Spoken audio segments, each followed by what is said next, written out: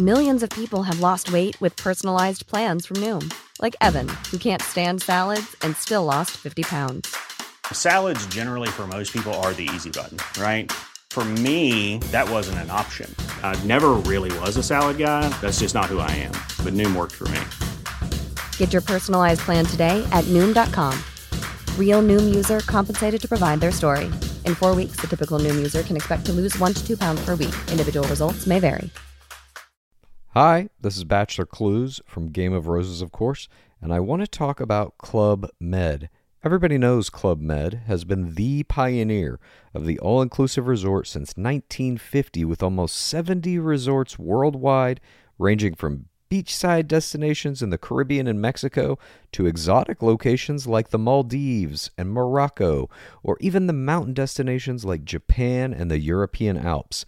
Dine on delicious gourmet cuisine, enjoy more than 20 activities, and make memories with your family. For more information, visit clubmed.us or call 1-800-CLUB-MED or your travel advisor. Ryan Reynolds here from Mint Mobile. With the price of just about everything going up during inflation, we thought we'd bring our prices down. So to help us, we brought in a reverse auctioneer, which is apparently a thing. Mint Mobile Unlimited Premium Wireless. How to get 30, 30, bit to get 30, bit to get 20, 20, 20, bit to get 20, 20, bit to get 15, 15, 15, 15, just $15 a month? Sold! Give it a try at mintmobile.com/switch. $45 up front for 3 months plus taxes and fees. Promo rate for new customers for limited time. Unlimited more than 40 gigabytes per month. Slows full terms at mintmobile.com.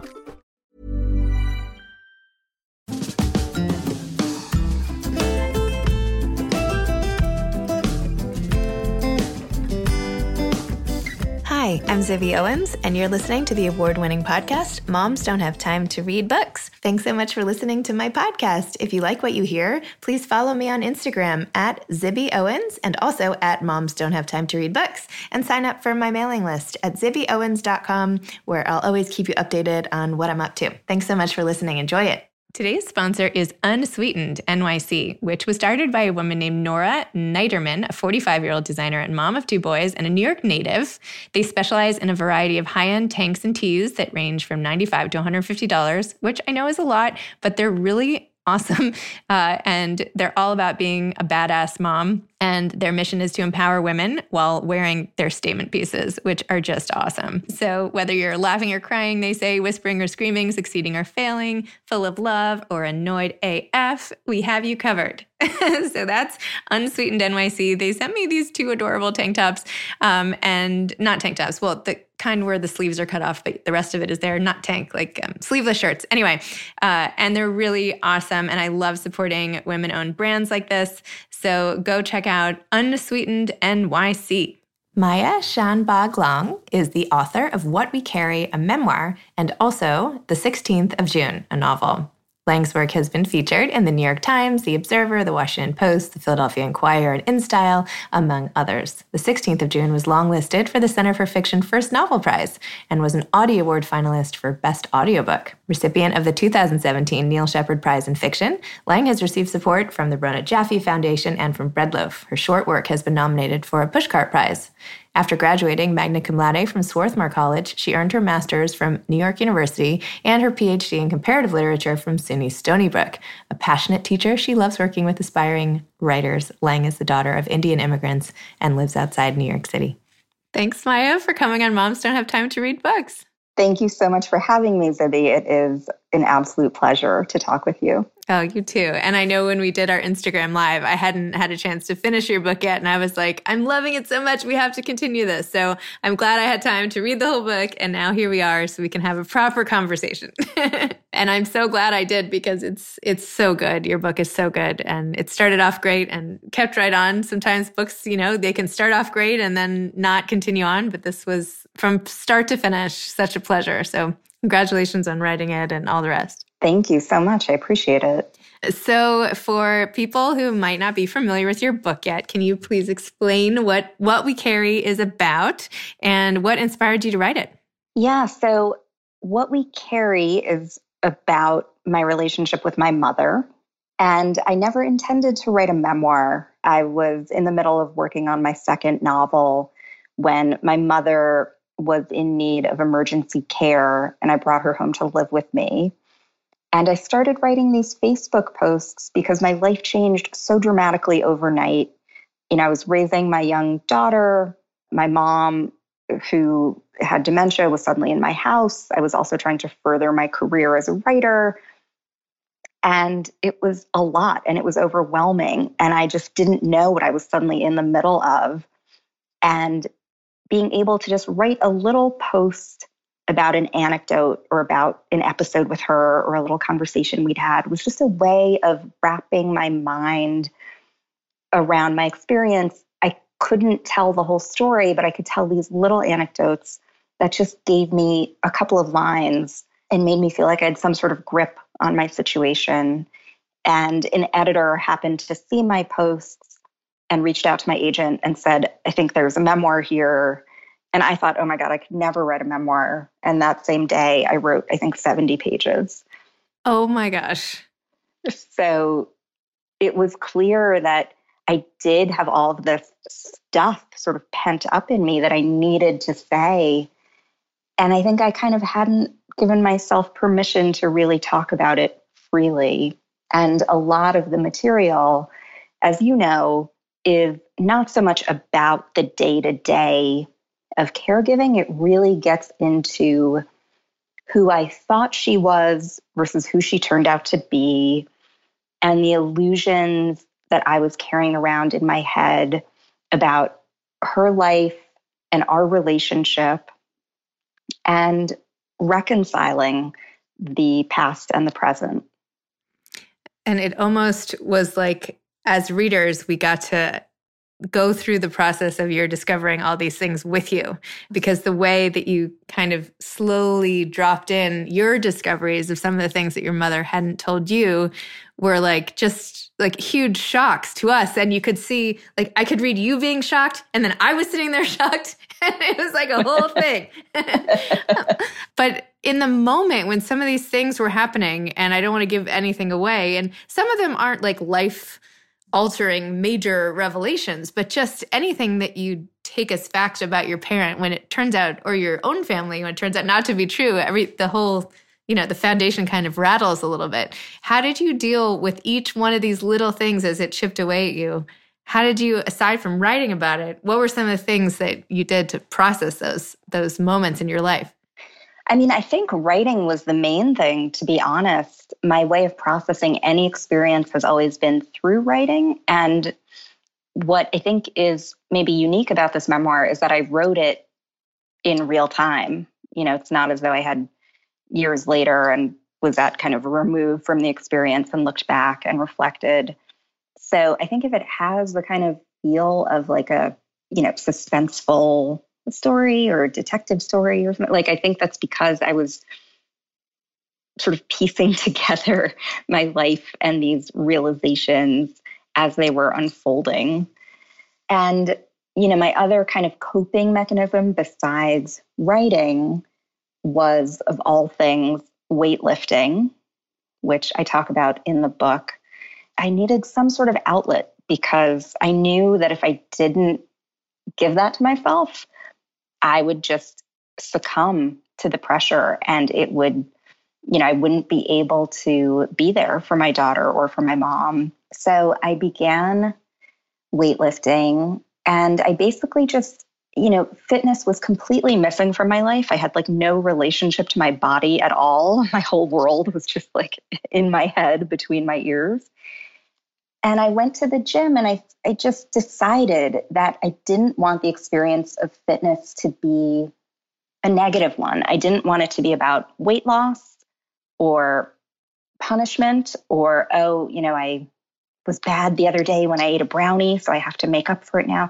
I didn't want any of that. I wanted something that just felt like a complete release, and weightlifting gave that to me. And it ended up becoming this real metaphor for all that I was carrying around. And, weightlifting for me became this sort of exercise, not in picking up heavy weights, but in finally setting them down and giving myself permission to do that. And so I found it and continued, although in quarantine, of course, I'm not going to the gym, but it has become a nearly spiritual practice for me, I would say. Now you're just like lifting up your sofas. You're going to walk around, little like side tables go up in the air as we do our Skype, Nothing's heavy enough. You're lifting like hundreds of pounds. So it's like, you got to get a piano in there or something. But I loved your relationship with your trainer in the book too. It's Todd Isms?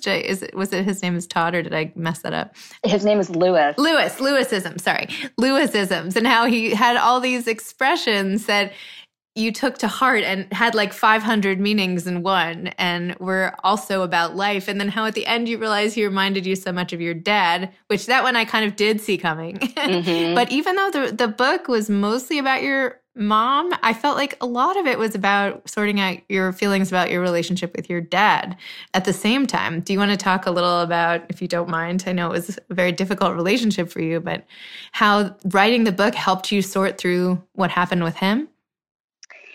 Yeah, so my father was just a difficult person. He was controlling and rigid. He had a lot of ideas about women and girls and our place in life. And he would say these things to me from a very young age about how I was worthless and girls, aren't meant to contribute to society. And he just was very matter of fact about it. Like it wasn't some like hidden thing that seeped out subtly. It was very open. And yeah, specifically, he was very controlling when it came to my body. So he didn't want me to be an athlete when I was a child. When I started physically maturing, he would, rip up my leggings or anything that he thought was tight. And he would get upset with me and punish me if someone gave me attention, like a stranger on the street whistled at me, he would punish me. So it was interesting. When I was writing the memoir, I remember this moment when my editor said to me, we need a little bit about your dad. And I was so scared to write about him. And any time that I tried to, this will sound so bizarre, but I would literally break out into hives when I went to write about him. And specifically, I would get hives across my feet. And I thought, God, what is this? And the minute I stopped trying to write about him, the hives would disappear. So it was very related to that act. And one day, as I was sitting at my laptop, just like sitting with my discomfort, I had this flashback where I remembered being very young and my father had found a crayon of mine under the couch and he turned livid. And he sent me out to our driveway in the summer. It was July, and he told me to stand barefoot on the driveway, and I wasn't allowed to hop between feet or go on the grass. And that memory came back to me. It had been in my body, which is why I was getting those hives. And so writing about that was so cathartic and freeing. And it helped me process these memories that I didn't even know I was carrying around inside of me. And, as kids, we just grow up in whatever soil we have, whatever environment we have. We don't really think about it. And I think kids are remarkable and miraculous for this reason, is we just find ways to thrive, like flowers between the cracks in the sidewalk, And so I had never thought of myself as having a particularly rough childhood. Like I went to great schools. I was really close with my mom. And so I certainly never thought of myself as having been abused at all. So to have that vantage point as a grown-up and as a parent myself, to be able to look back and say, oh, that happened and I never gave it thought and now I can. That was really powerful. And I think for a lot of people who've grown up in dysfunctional homes or with difficult parents, I think a lot of times what we tell ourselves is, oh, whatever happened wasn't that bad. Other people have it so much worse. Other kids have it so much worse. And I think to come out of that stance and instead of trying to kind of put him on a spectrum of, well, how bad was he, to instead just kind of claim my story and say, this is what happened, that freed me from being under a spell. Wow. So much power in just being able to retell the story, like to yourself, to us.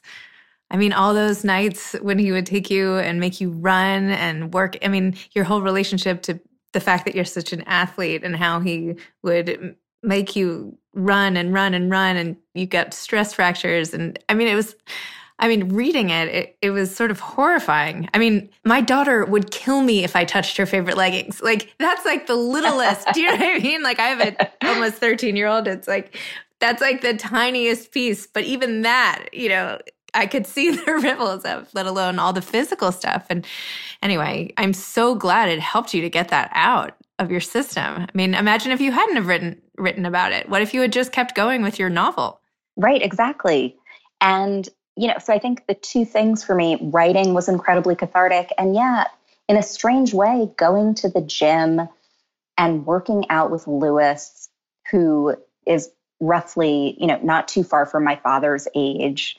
So to work out with someone who was in a position of authority and who's older than I am, who encouraged me and never had a negative word to say, that I think accomplished more than therapy, because it put me back in my body in an empowering way. And that was so healing. Wow. This whole journey, I feel like I got to perch on your shoulder as you completely rehabilitate yourself in this book, including, by the way, just all the... Hey, everyone. I've been on the go recently. Phoenix, Kansas City, Chicago. If you're like me and have a home but aren't always at home, you have an Airbnb. Hosting your home or a spare room is a very practical side hustle. If you live in a big game town, you can Airbnb your place for fans to stay in. Your home might be worth more than you think. Find out how much at airbnb.com/host. Millions of people have lost weight with personalized plans from Noom. Like Evan, who can't stand salads and still lost 50 pounds. Salads generally for most people are the easy button, right? For me, that wasn't an option. I never really was a salad guy. That's just not who I am. But Noom worked for me. Get your personalized plan today at Noom.com. Real Noom user compensated to provide their story. In 4 weeks, the typical Noom user can expect to lose 1 to 2 pounds per week. Individual results may vary. Hey grown-ups, the Cat in the Hat cast is a new podcast from Wondery, perfect for the whole family. Join the Cat in the Hat and your favorite Dr. Seuss characters as they get whisked away on a new adventure every week. Fish dreams of creating his very own polite and quiet podcasts. That is, until he gets a surprise visit to his Fishbowl podcast studio from the Cat in the Hat himself, and it becomes very clear that the cat has other plans for the podcast, and those plans are the opposite of quiet. The cat may be disruptive, but it turns out he's also a great help to get fish out of all kinds of predicaments. Bursting with music, silliness, and rhymes, the Cat in the Hat cast encourages us all to find fun that is funny in every episode. So sing along to new favorite songs, try your luck at Titanic tongue twisters, have some fun with wondrous wordplay, and most importantly, bring your family along for all of the adventures in the Cat in the Hat cast. Follow the Cat in the Hat cast on the Wondery app or wherever you get your podcasts. You can listen to the Cat in the Hat cast ad-free right now by joining Wondery Plus in the Wondery app or Wondery Kids Plus in Apple Podcasts. Terrible stuff that people go through when they have new babies. I mean, you wrote so beautifully about postpartum depression, and that just, not only the despair, but that once you got medication and you woke up one morning and it was just, you were like, oh, I'm me again. Like, even that part of your story was so powerful. And the fact that you were holding yourself up to a standard that you didn't even realize was unattainable until later, right? Against your mother. I don't know. It's a lot. A lot you got in there.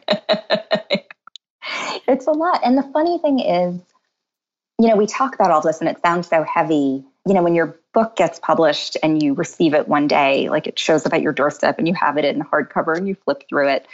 I was kind of looking through it thinking like, oh, it's funny that there's such short sections And I think part of what it is that like, even though I was writing about these big, heavy things, I was in crisis as I was writing it, because I was caring for my mother around the clock. I was trying to be there for my daughter. So I wrote this book. Literally, I would like take 15 minutes and like hide in my bedroom closet and just try and get one little chapter done and then come back. And so I think because I was in it while writing it, I didn't have the emotional bandwidth or capacity to write a long narrative. I sort of had to take it one little piece at a time. So I think that helped me through the writing.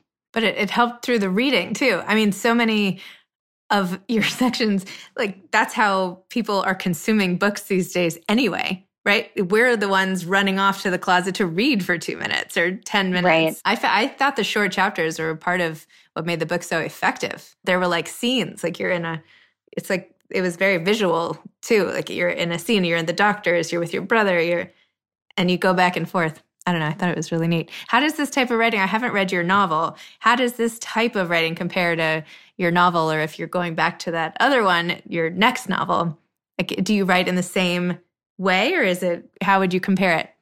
It's so different. It's such an interesting question. I think part of it is that when I was writing fiction, without realizing it, I had always been really writing about these things. The father whose love is unavailable, the mother who is mythic. And I'd been circling these themes. I just didn't know it. I didn't realize that I was revealing myself through my fiction. And one difference I will say is that when you're writing fiction, you have to kind of give yourself over to the artifice of it. You are creating this whole alternate universe with characters and a setting. And your goal as a writer is to kind of erase yourself out of the picture and just put the reader into that world. And with memoir, the interesting thing is that you can reflect as you're writing on the process as you're doing it. So I think knowing now what that's like, that requires a lot more vulnerability and it's scarier to do. It also just allowed me and enabled me to kind of get real in a way that I really hadn't done before. So it was much more difficult, I think, but also having experienced that, I don't know that I could go back to writing fiction. Interesting. Yeah, because I think to tap into your heart and really go there, I think that's where we can offer so much value to ourselves and to the reader and just to the writing process in terms of like what we're trying to accomplish, to really kind of get at the truth of things. And yet the problem is that sometimes what we want to write about in our hearts involves other people. Like, yes, your mother had passed away when this came out, but maybe she didn't pass away. She's still alive. She's still alive. Oh my gosh, I'm so sorry I made that mistake. No, it's okay. One of the things I think about a lot is that I think with Alzheimer's, there's kind of a double grief. Like you lose the person through the disease because they slowly, as their sense of self fades away, as their memories fade away, you're left with this kind of shell of a person. So there's that grief. And then later when the person actually passes away, of course, there's the second grief. So yeah, my mother is still alive, but I often refer to her in the past tense. So anyone listening to me, it's completely understandable to like think that she has passed away, because in my mind, when I talk about her, I'm always talking about who she was to me. In some ways, the person I go and, of course, right now I can't go and visit her during the quarantine, but the person I would visit and now the person I talk to on the phone is an imposter. It's not her at all. Wow. And in the book, I reflect on this, but I still kind of don't know how to talk about her. I don't know if I should use past tense verbs or present tense verbs.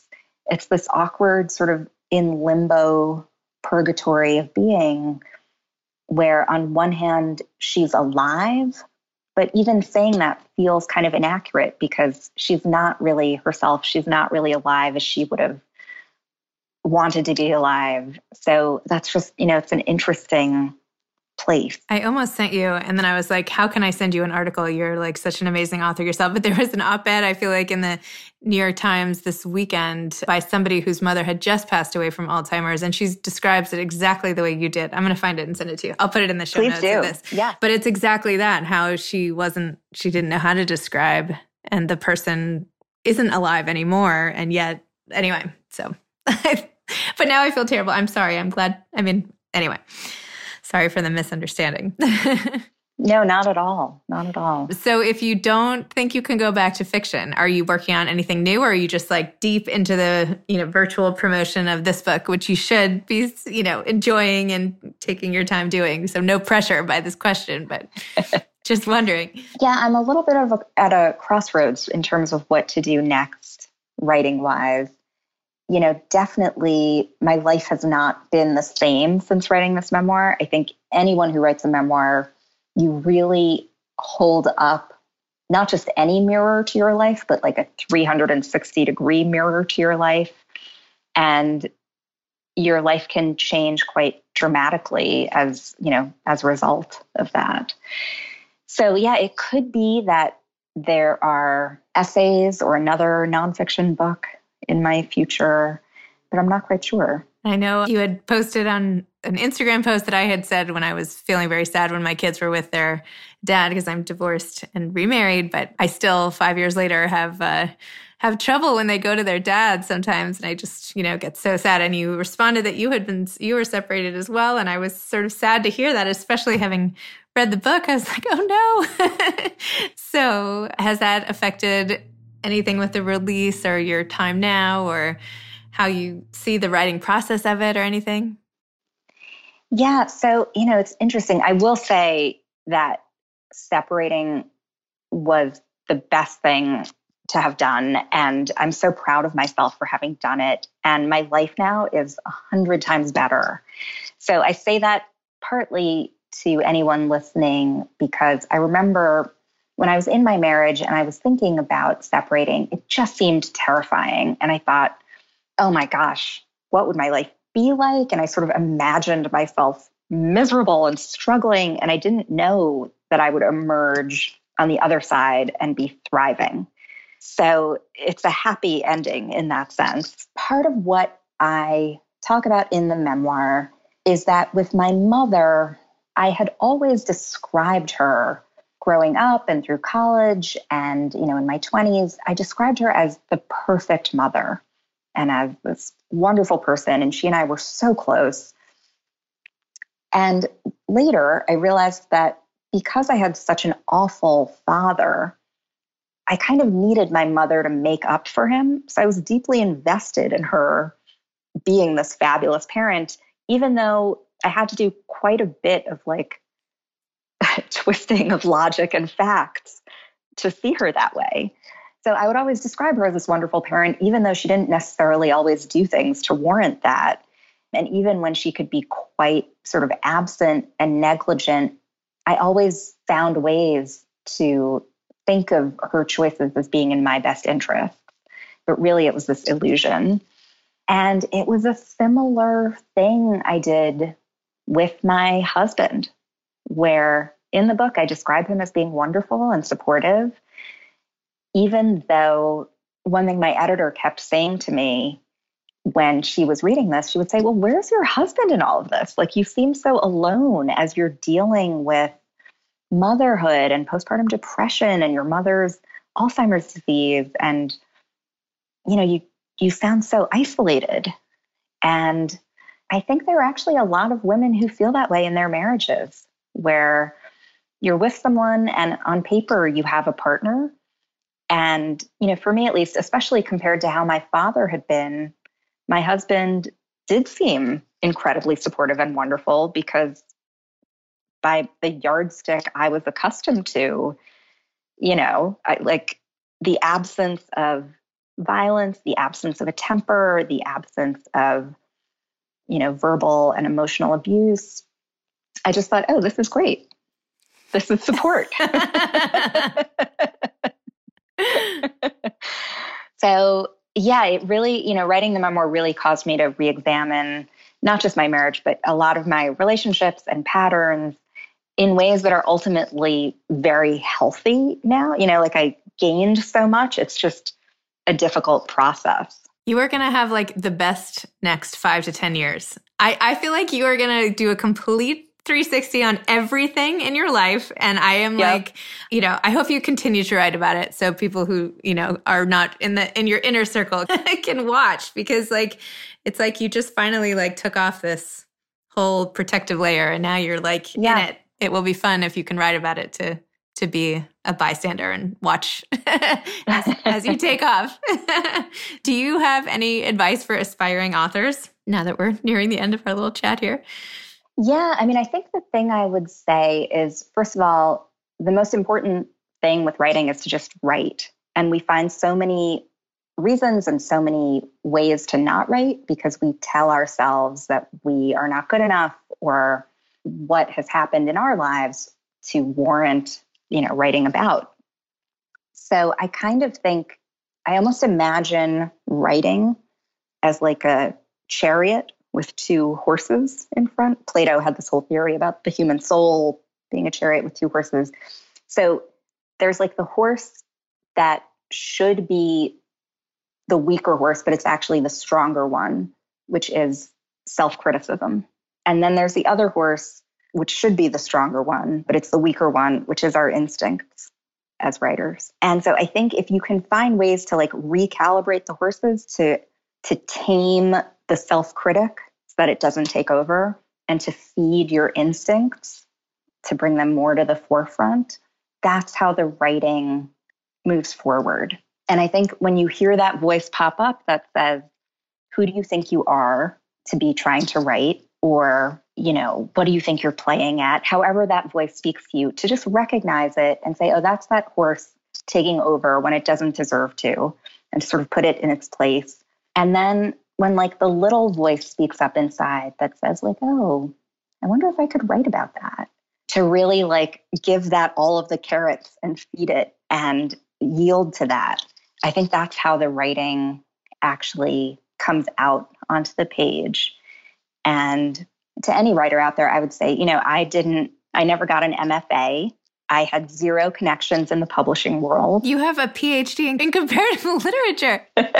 Yeah, but all the people I was studying were all dead. It counts. I think that counts, but okay, fine. I knew how to read novels, but I didn't really think I could write one. And yeah, I think to just go for it, just keep finding, even if it's only 10 minutes in your bedroom closet, but to keep finding little islands of time where you just get stuff on paper. That's the most important thing. That's great. Well, thank you, Maya. Thanks so much for coming on Moms Don't Have Time to Read Books and for sharing your story with all of us. I can't wait to see what happens next for you. Oh, thank you so much, Libby. It's been a pleasure. Okay, you too. Thanks. Thanks again for listening to my podcast, Moms Don't Have Time to Read Books. If you liked this episode, please follow me on Instagram at Zibby Owens and at Moms Don't Have Time to Read Books, and sign up for my mailing list at zibbyowens.com so you can always hear about the latest things I'm up to. Thanks a lot. Thanks to Unsweetened NYC for partnering with us today and for making such badass shirts for women. Many badasses I know are listening now, and they need a uniform, so there you go. Thanks so much to Steve and Ryan at Texture Sound for the sound editing, and thank you to Morning Moon Productions for providing this fantastic intro and outro music. Thanks for listening. You could always email me at zibby@zibbyowens.com.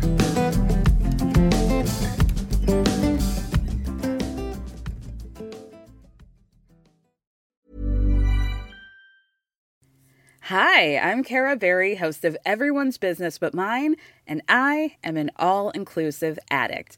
Enter Club Med, the best all-inclusive for you and your family.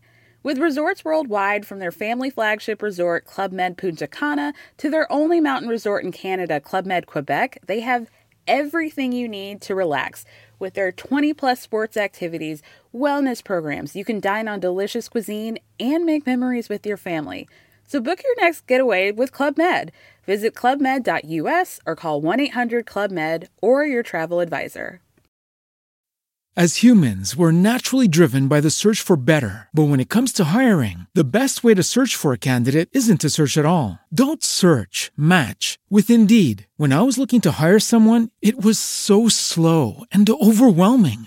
I wish I had used Indeed. If you need to hire, you need Indeed. Indeed is your matching and hiring platform with over 350 million global monthly visitors, according to Indeed data, and a matching engine that helps you find quality candidates fast. Ditch the busy work. Use Indeed for scheduling, screening, and messaging so you can connect with candidates faster. And Indeed doesn't just help you hire faster. 93% of employers agree Indeed delivers the highest quality matches compared to other job sites, according to a recent Indeed survey. And listeners of this show will get a $75 sponsored job credit to get your jobs more visibility at Indeed.com/podcast. That's Indeed.com/podcast. Terms and conditions apply. Join us today during the Jeep Celebration event. Right now, get 20% below MSRP for an average of $15,178 under MSRP on the purchase of a 2023 Jeep Grand Cherokee Overland 4xE or Summit 4xE. Not compatible with lease offers or with any other consumer incentive offers. $15,178 average based on 20% below average MSRP from all 2023 Grand Cherokee Overland 4xE and Summit 4xE models in dealer stock. Residency restrictions apply. Take retail delivery from dealer stock by 4/1. Jeep is a registered trademark.